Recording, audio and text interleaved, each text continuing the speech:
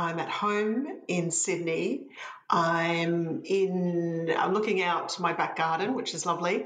I wasn't sure if this would be visual, so I have a nice top on, and I have my pajama bottoms on.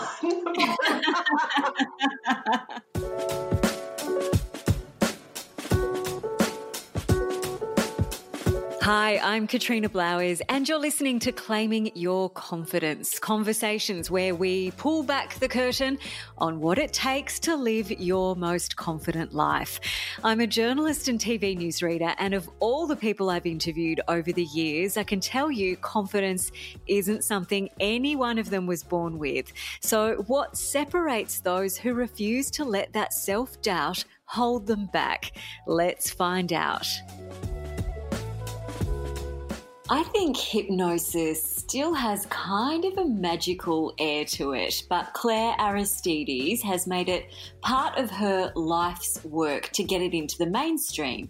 And she's really passionate about using it as a tool to help people with their confidence and for overcoming imposter syndrome. So when we don't feel worthy or we don't love ourselves, then we might, smoke, overeat, drink too much. Claire has used hypnosis to overcome fertility issues, for business goals, and even to help with her daughter's heart surgeries. And she shares a fascinating visualization technique we can borrow from Elvis. The performer Elvis used that technique as a mindset technique. There are so many great tips in this episode. So here is Claire Aristides on claiming her confidence. You have an absolutely fascinating background. You are a clinical hypnotherapist, amongst many other things, including a jewellery designer. But I would love you to tell the story that kind of got you on this path to begin with, about your dad and a guy called Ray. Yeah, so I know my history, my relationship with hypnotherapy goes back almost 20 years ago. So when my father was 67, 66, and he developed lung cancer, and it was really bad case of lung cancer. I'm not sure. No, there's no good case of lung cancer, but they weren't very optimistic, and they said to my dad, their first oncologist said there's no point in chemo, but he did find a second oncologist to do chemo. But the big thing that happened was a friend that he'd been playing golf with, who he'd known for years, who was called Ray, and Ray said, "Now, Tony, you won't know this about me, but I'm a trained hypnotherapist. I'm a clinical hypnotherapist. I used to work on the naval ships." So he was originally from England. And story goes that he did work with the CIA, which was fascinating. But he said, "Come over to my house on a Thursday, Tony, and we're going to work on this cancer." And what they did is they worked on firstly calming my dad down, because when you're given, news like that he was given 3 months tops to live. So that's, overwhelming on its own.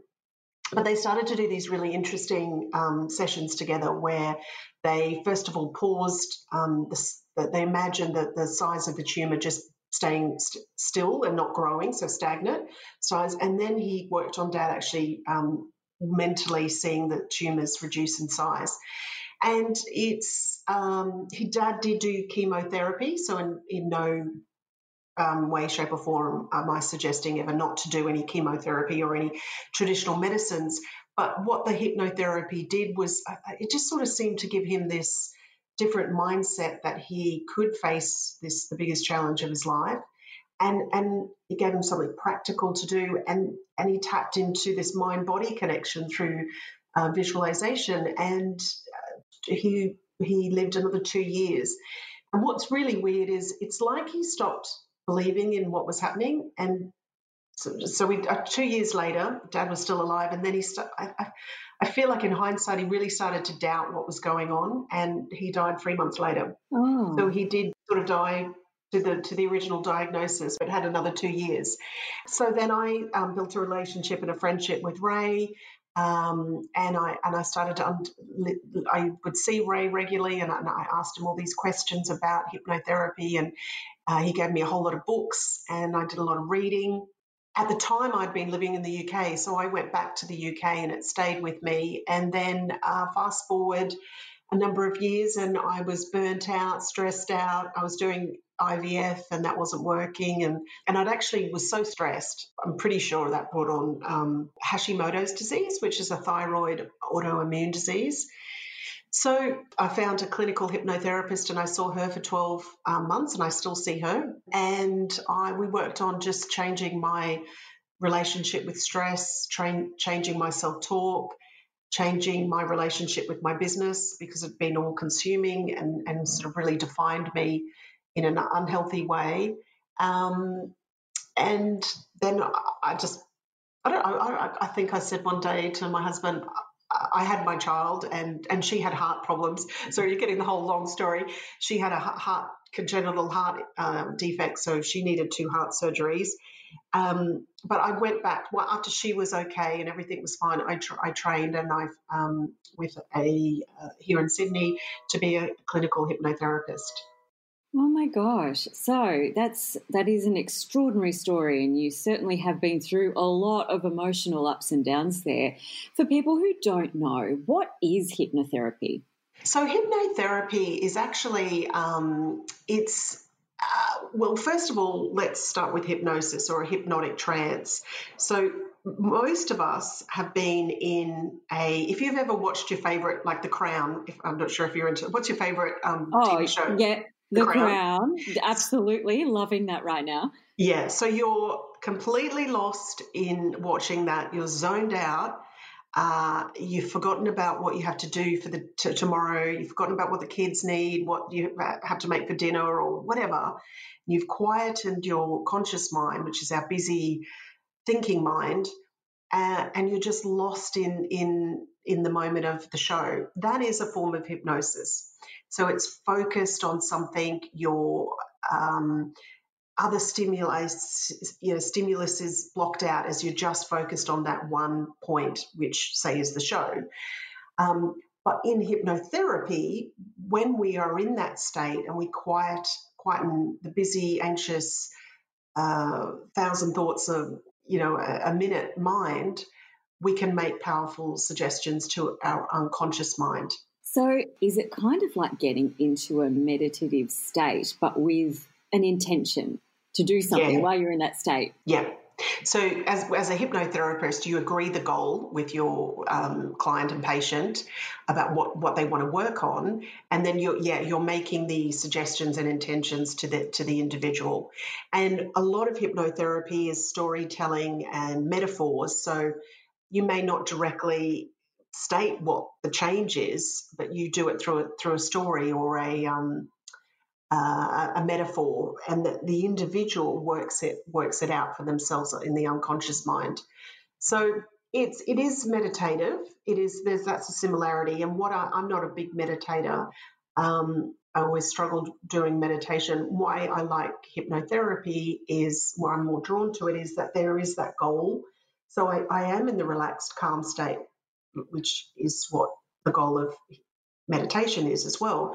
But at the same time, kind of work on issues for myself, or letting go of habits as well. Like hypnotherapy is powerful letting go of those, or rewriting those habitual negative habits for yourself about, self-sabotage, or always time management, always being late when, rationally, if you're late, all the consequences for things, or do you know what I mean? Like changing things at a deep level that just seem to be the way you are. Hypnotherapy is powerful for changing that and rewriting those thoughts about ourselves at a deep level. That made me laugh, because anyone who knows me, who's listening to this right now, I am renowned for being late. I'm not like really, really late, but I'm habitually 10, 15 minutes late, which I know is rude, okay? And I know that it's disrespecting other people's time. But I think what I tend to do is I overestimate how much I can get done. Yeah. And I'm always like pushing it out to the very last minute. Yeah. So just using that example of being late and say, I decide, with New Year's resolutions is usually a time when people want to make a change in their life. Say that I set that as my goal for 2021. How could I use hypnotherapy as a tool to not be a chronic late person? Well, the first thing you would do self-hypnosis. If you saw a hypnotherapist, there's two things you could do. You see a hypnotherapist, and what they would work on is you sort of dig deep on what is the gain for you being late, and the gain is you're doing extra work, and the time management is. You haven't quite got the time management right for yourself. So it's changing that sort of script that I'm always throwing in a few extra jobs before I have to start getting ready, which means then I'm the 10, 15 minutes late. And it's also tied into, stress and anxiety of giving yourself too many tasks, so that in the end you are late for the event or so sort of slowing down and telling the unconscious mind, I can plan my day and I can set realistic tasks for myself. But in terms of self-hypnosis, it could be something like actually seeing yourself arriving on time, seeing yourself, and then going back through the steps on, well, that would mean if it takes me half an hour to get there, then I actually have to leave home at half an hour. All those sort of things. Yeah. Time management's an interesting one for a lot of people because it's tied into performance. It's tied into maybe setting unrealistic goals for yourself, which sets you up for stress, and planning and things like that. So the other thing often when someone comes to see you is it's not really the first thing they come to see you about. There's often bigger things underneath it. So that's always interesting. But I just love that there's that second gain of working on yourself, and not that means that you always have to be working on yourself and not accepting yourself for who you are. But it is nice to work on areas that might cause you stress.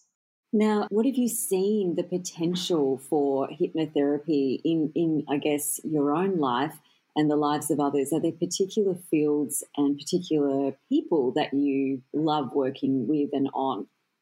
So I decided to, when I trained, to combine my skill set with business, because I am, so I have the jewelry, my jewelry business. So I'm quite proud to be entrepreneurial and business focused, but I'm also super proud of being a mum and looking after my children. So a couple of things when my daughter had the heart surgeries, I was weekly seeing my clinical hypnotherapist to cope with the fear of the unknown. And we did some techniques to help me see that she's still connected to me, because at the time she was still in my tummy, so that I could, I don't know, it's hard to express, but still communicate with her.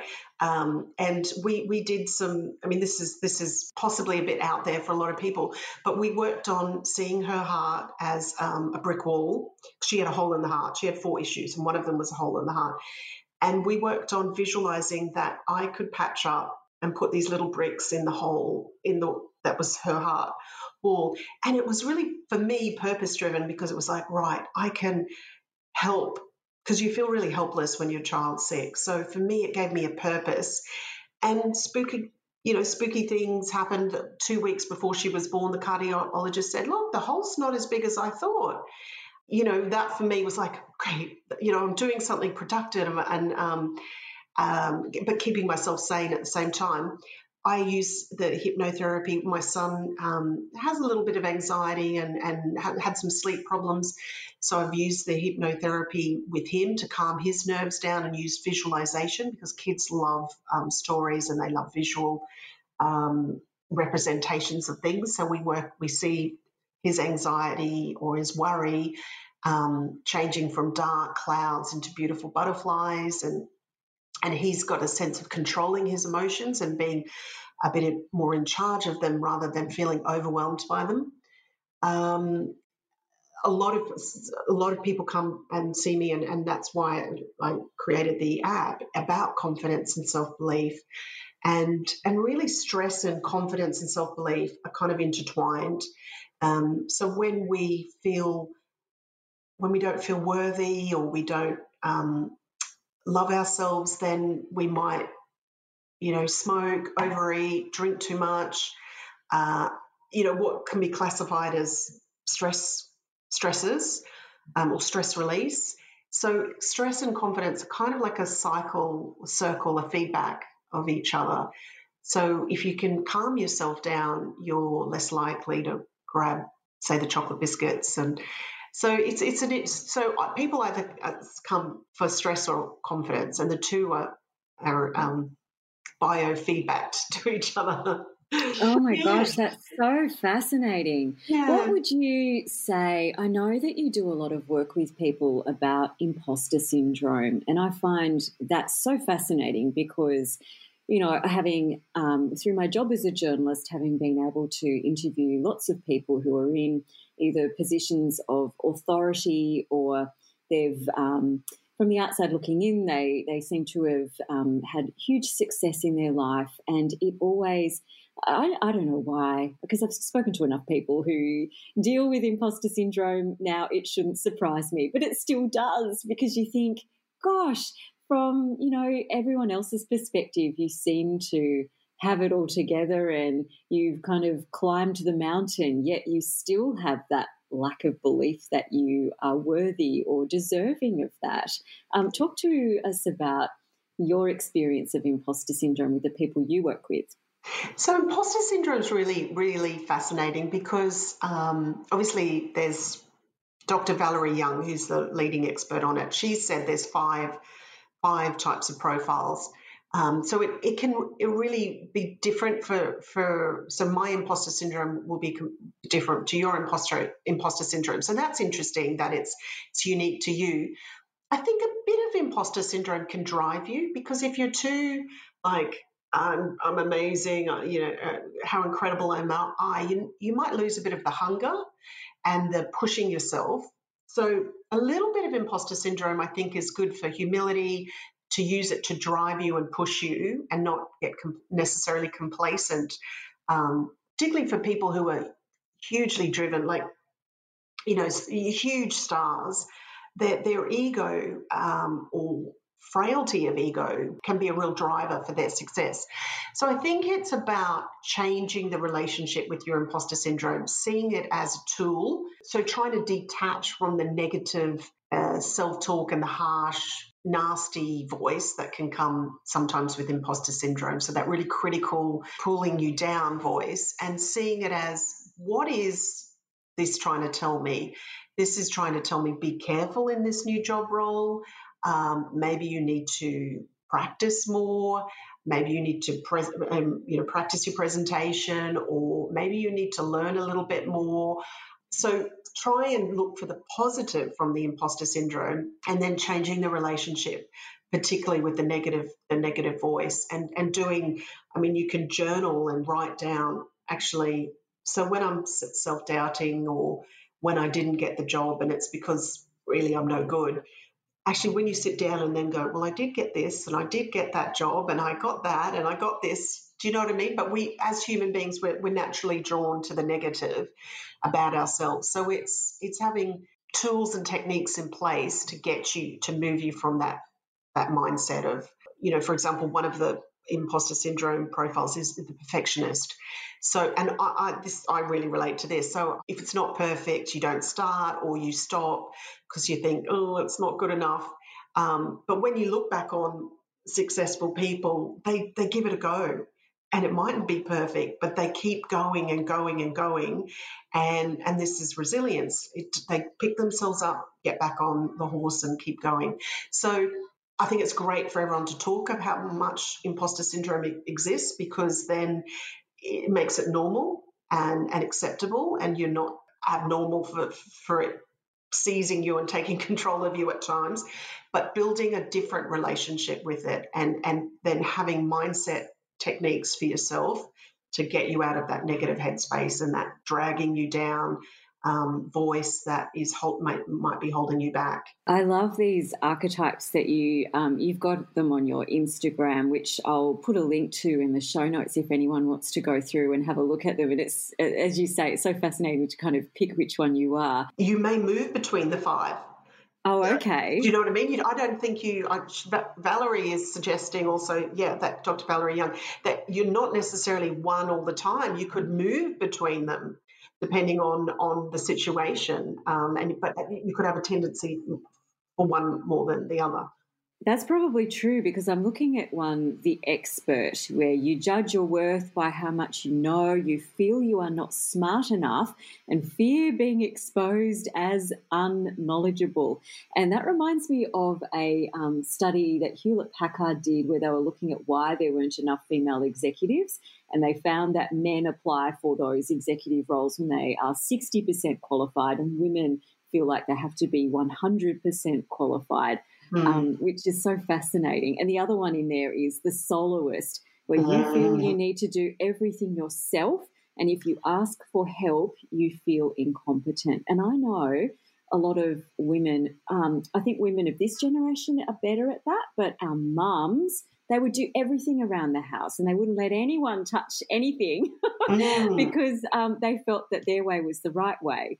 Yeah, and really, if you're going to be a business leader or any kind of leader, you actually have to delegate. You have to get people around you who are skilled in whatever. So, and that could be, not necessarily in business, in putting together something with your children or a lesson for your children. If you're going to lead or create groups, then you can't do it all. We did a little poll, and The Expert and the soloist came up as the two prominent.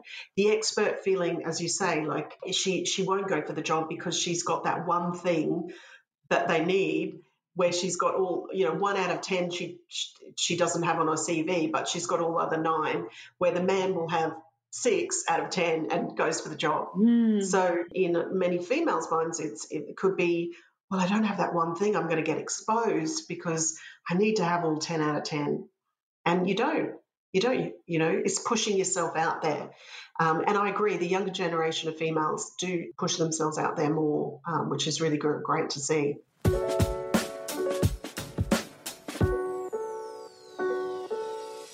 You're listening to Claiming Your Confidence with hypnotherapist Claire Aristides and me, Katrina Blowers. Stick with us because Claire is about to share the 1,000 steps technique used by Elvis Presley. So how would we use then hypnotherapy as a tool to help overcome imposter syndrome? So hypnotherapy you could use to really let go of, the sort of underneath the imposter syndrome is fear of failure, fear of being kind of exposed or seen as not good enough. So it's really working on the confidence, and that even though I may not know everything, that's okay, and I can push myself forward. Even though I may make mistakes, I still love and accept myself, and I still push myself forward. So it's changing the at an unconscious level, that level of self-belief that no one knows everything and no one can ever be perfect. So don't let that hold you back. And also visualization, sort of seeing the imposter syndrome.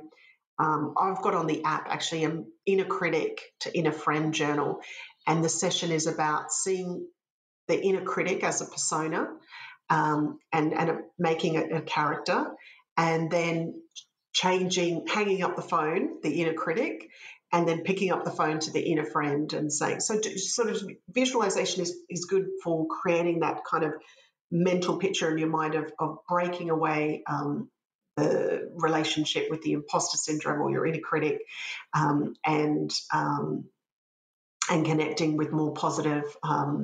So you might say, right, thank you, expert. Thanks for that warning sign that I need to maybe do a bit more revision. I'm now going to go into actually going for this and put myself out there. Oh, that's so good. I love that. And of course, we'll also link to the Mindology app, which I just downloaded this morning, and it is a visually beautiful, like you can tell you're a designer. It's actually just while I'm talking about that, do you mind if we just get off topic for just a second? Yeah, sure. So you're also a jewellery designer. Did you find it difficult at first kind of going, well, who am I over here and who am I over here, and how do I marry the two worlds of being a clinical hypnotherapist and a jewelry designer? Definitely. I was very self-conscious, and I was like, oh gosh, everyone will think this is so quirky. Why is she doing jewelry and then now hypnotherapist? I was really self-conscious of what everyone thought. And then I started to speak to a few people and they went, are you kidding? It's like, wow, you've got another talent or you're doing something else. It's so fascinating. And once I sort of started to hear that, I thought, yeah, right. No one actually made the comment of, I made it in my head. So we make stories in our head often. There was no one had actually said to me, what, jeweler and hypno? But I had created the story in my head.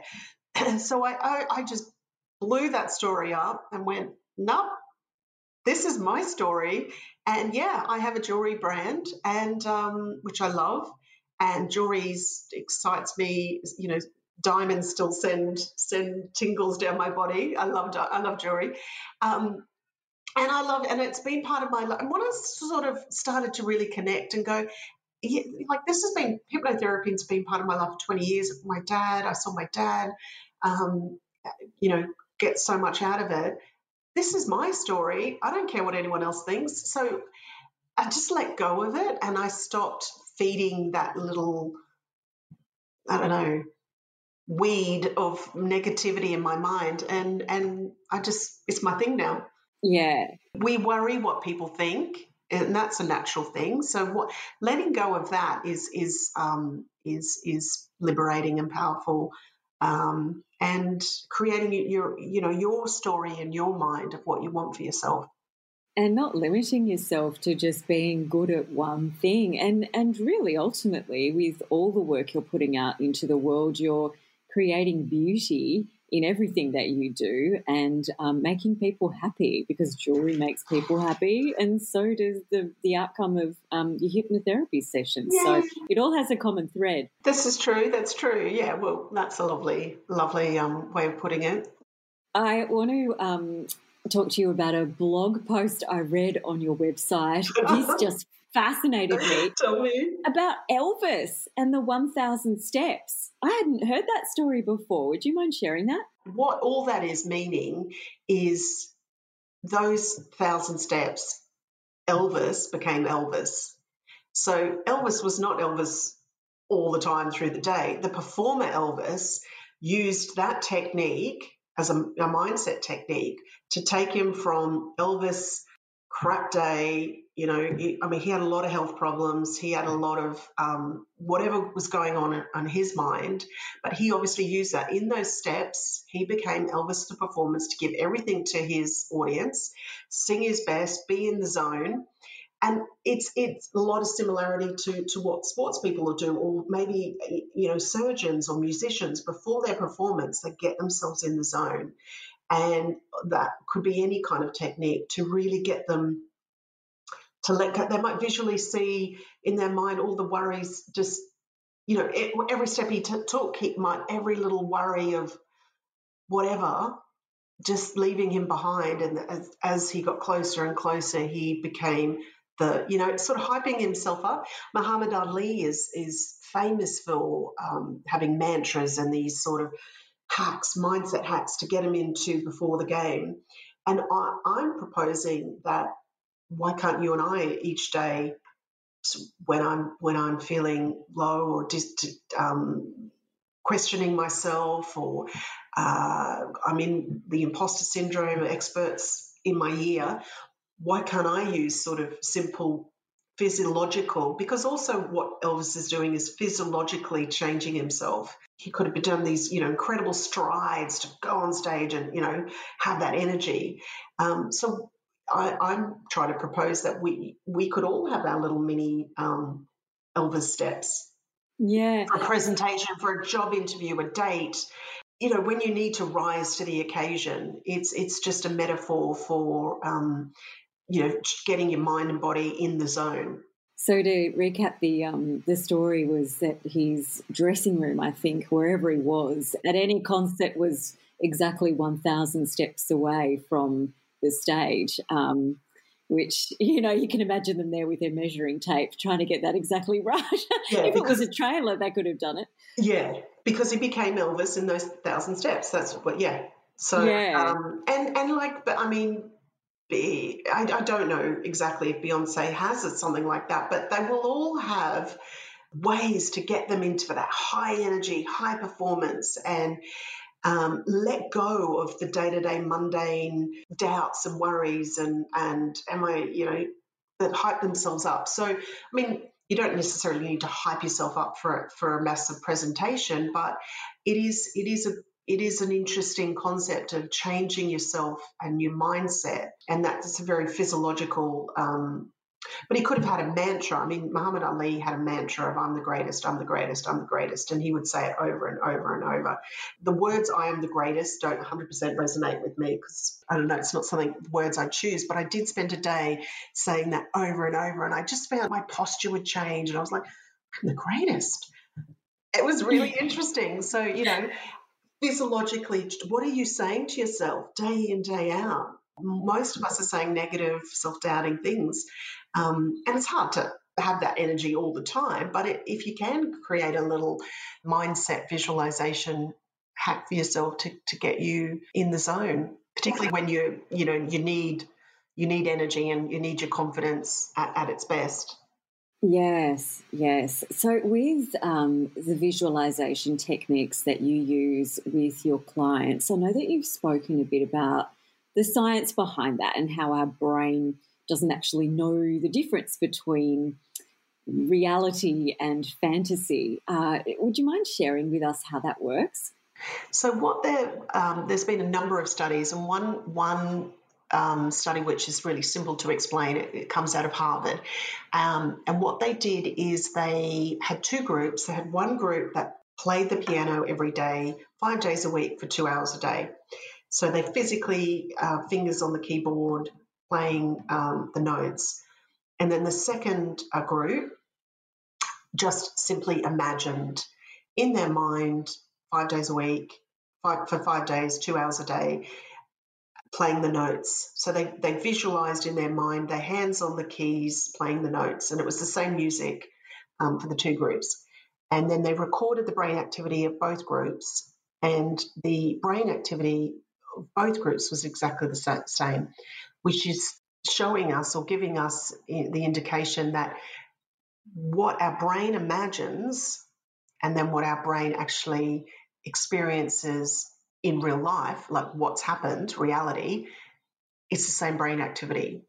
So why sports people use visualization is they're sort of setting like a blueprint through visualization and self-hypnosis to see in their mind how they play the game, how they respond to the ball, how they actually see themselves at the end of the game holding the trophy, or they see themselves in the uniform on the field.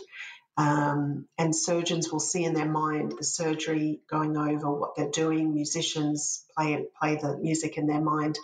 So it's and even simply visualizing something as an idea just sets this your brain. How do I fulfill that, or how do I? So if I asked you to visualize eating in a cafe on the weekend, a big slice of chocolate cake. That's really easy to visualize. That's a good one. Your brain will start to go, which cafe? Yeah. What time? How do I need to get there? And sort of starts filling in the dots. So I see visualization as a way of kind of stimulating, imagining in your mind what you want for yourself, but then also it sort of unlocks the process of what you want as well, because it gets your brain going, yeah, well, okay, got to get to the cafe, what friend is there? And then all the dots are starting, you're building a journey to your outcome. And say for your presentation or your sales pitch or your meeting Mr. Right or Mrs. Right, it starts to unlock in the steps, if you like, because also our brain doesn't know that it's not reality. You have posted about this before, about how you very much believe that everything we need is within us. Is hypnotherapy a really good tool of just accessing that? I think it is very underrated, and I'm very protective of hypnotherapy because when there's a lot of hypnotists, which are performers, and that's a performance on stage, and that's often involves magic. It's like any performance, it's all set up and practiced and rehearsed. So I'm very, very protective that hypnotherapy is a very safe, natural therapy that lets the individual often deal with stress, let go of habitual thinking, and connect to more positive thoughts for themselves and move forward in their life. So, I still see my hypnotherapist because I just love how it makes me feel after a session, and I just, like we were saying earlier, I think self-development's a journey. You're not fixed and cured, or it's a very resourceful tool, and a very calming and very forward-thinking therapy. Moves you forward in your life in a really positive way. I was saying to you before this interview started that I'm super keen to work with you because I've never really tried this modality out, and I'm so curious. So yeah, I can't wait I'll have to maybe do another podcast episode where I report back on how it was. Yeah, and the other thing is most people get worried, am I going to say or do things? No, you've already been in a hypnotic state watching your favourite show, so it's actually not new. And it also, most people go into a light trance, which is like a light meditative, relaxed experience. Most people after say, wow, I feel like I had a nap or something. Like, what? Wow, I just feel so energized or refreshed. And it's kind of like unblocking mental crap. People often feel like, wow, okay, I feel positive, and I feel like I'm going somewhere positive after a session. That must be a lovely thing to be able to give people too. Yeah, well, and I wanted to capture all that with the app. That was the purpose behind the app, is sort of capture those things that most people would come to me about: self-belief or self-talk, or holding on to stress and holding on to negativity, just letting it go. Hypnotherapy is really excellent for that. Yes, it is. Now, we are getting to the end of our time together, and there's normally some quick questions that I ask our guests at the end. If someone was to ask you what your go-to tip for confidence is, what would you give them? I know you've got a few, but what's a go-to tip? I don't describe myself as an underconfident person, but I will definitely have narratives or negative thoughts, and not sort of pushing myself as far as I think I can go. I really think confidence is a big tip for me. Is if something hasn't worked out how I wanted it, and I think, oh gosh, maybe I didn't handle a meeting as well as I'd like to.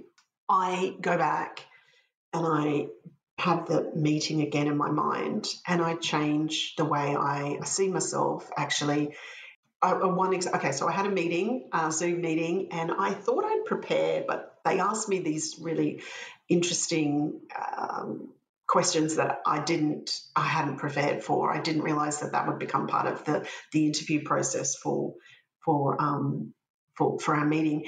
And afterwards I was really, oh gosh, what did I do? And I was really hard on myself.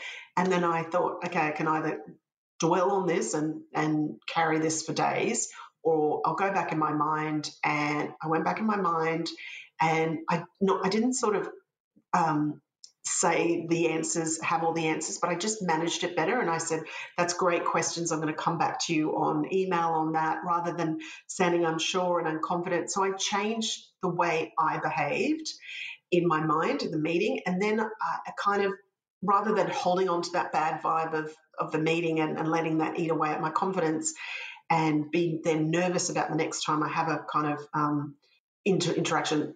So I've gone through an investment program for the app of venture capital, and it's a whole new world for me. And so rather than beat myself up and go, I'm no good at this, I changed the meeting in my mind so that next time I have a similar scenario, I'm more prepared and more confident. Oh, that's a beautiful tip. Not rehashing, that's really important, not rehashing the event in your mind, but modifying the way you feel and the way you react and behave, so that becomes the new memory in your mind, rather than, oh God, every time I have this kind of meeting, I behave this way, and I fumble and stumble and don't have the answers and don't sound confident. Yes. So that's my big long-winded tip. I love that tip. Thank you so much for sharing that, and also sharing that story too, because that made that much more powerful. I'll always remember that now. Is there a book that you've read or an inspirational quote that's helped you on your way in your confidence journey? So back with my dad's friend Ray, one of the books he gave me was by Dr. Joseph Murphy, and that was The Power of the Subconscious Mind. And it's missing the front page. I actually keep it in a Ziploc bag to protect it because I really treasure it. I come back to that book all the time, and I just take inspiration. So he just keeps going back to how so much bubbles at an unconscious level for us, and when we talk about habits are just shortcuts, because our world is so there's so much stimulation for us. So right now I'm seeing trees, I'm hearing birds, there's so much stimuli coming into us. We create habits and just like shortcuts to get through the world, to get through our day. Otherwise we'd be overloaded if you had to work out everything for the first time. So our mind and body creates habits, but what happens is a lot of them can be negative, and we want to move towards positive habits. So I always go back to his book because he just really summarizes and he's got great stories of really inspirational stories of people who and how they've changed their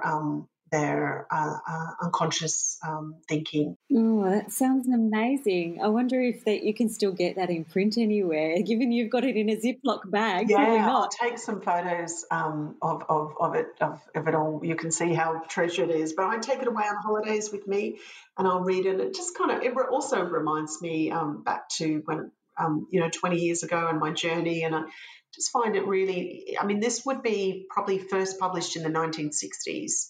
So it's a really old, and it would have at the time been seen as quite out there and revolutionary. And I find it really relevant still today. Positive affirmations and mantras are creating one for yourself. I say to myself, I'm calm and confident before a meeting. Just telling yourself what you want for yourself is just a really important tool to use. And it's really simple. And writing that out. What do you do for pure joy, something that has no outcome or goal attached to it? I love bushwalks and long walks. When I was in the UK last year, we would always, every weekend, doing walks. So I never thought I'd get into bushwalks at all. But I love bushwalks. I love comedy. I'm watching Schitt's Creek. Sorry, yes, I didn't say the S so word. good. Yeah, so I love comedy. And I love eating. My husband's a really good cook. I love eating all his food. Lucky you. You married well. And what are you working on right now in your confidence journey to take you to where you next want to be in life?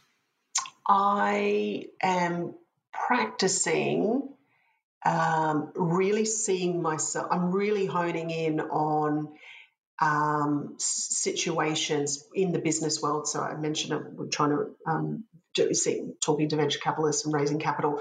So that's a whole new world of just terminology. So I'm really practicing on mentally preparing for those things and not downplaying myself. And I think that's something women do a lot, is sort of, we can be gushy, we can Katrina, I've got to say your voice, and this is because of your job, but you have a fabulous voice. But a lot of times women, we can have sing-songy doesn't, I don't know really what I'm talking about, and I go up. So really working on my voice and really working on that. I may not know the answer because I'm talking to someone who has 20, 30 years of venture capitalist experience, but I can give a really great informed answer. And not an apologetic answer, which a lot of women, we do. Oh, I'm so sorry, I don't know that, and da, da, da. So I'm working really on that. That's a fabulous answer, Claire. Fabulous answer. I loved that, because I think a lot of women do that. As you were saying those things, I thought, sometimes I can be a bit gushy when I'm not feeling confident. And I know I work with a lot of women who, as you say, the tendency is to inflect upwards, so it sounds more like a question rather than a statement. Yeah. So when you're unsure of yourself and you don't want to put like a definitive opinion out in the world, putting your voice up at the end of a sentence can take away from that, being so definite about something. And that's what a lot of women do. So, I love that answer. It's actually, you're putting it out there as I'm questioning, as I'm answering. So is that right? Yes. This is what's happening. Do you agree?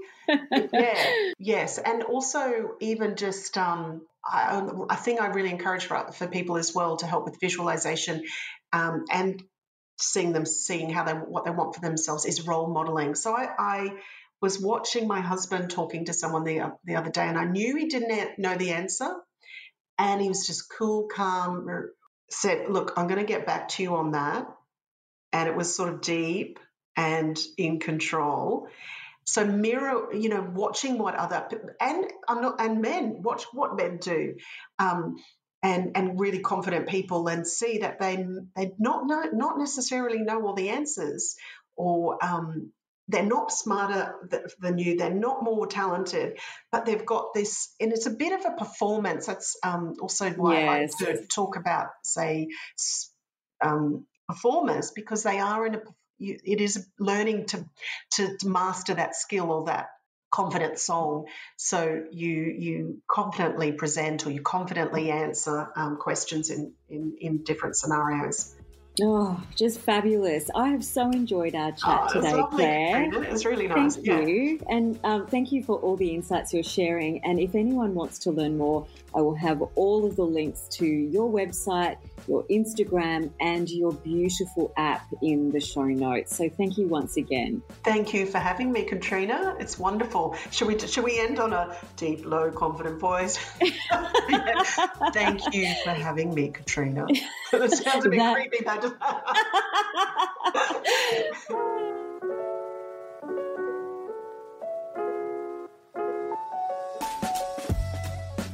Stay connected by following Claiming Your Confidence or me, Katrina Blowers, on Instagram. For more information on this or other episodes, head to katrinablowers.com. If you enjoyed this episode, please subscribe, rate and review on Apple Podcasts or your favourite podcast app, and make sure you share it with anyone you think would benefit from a confidence pick-me-up. Claiming Your Confidence is created and produced by me, Katrina Blowers. Audio thanks to Term 6 Podcast Productions. I hope you're having a great week. Thank you for listening to Claiming Your Confidence.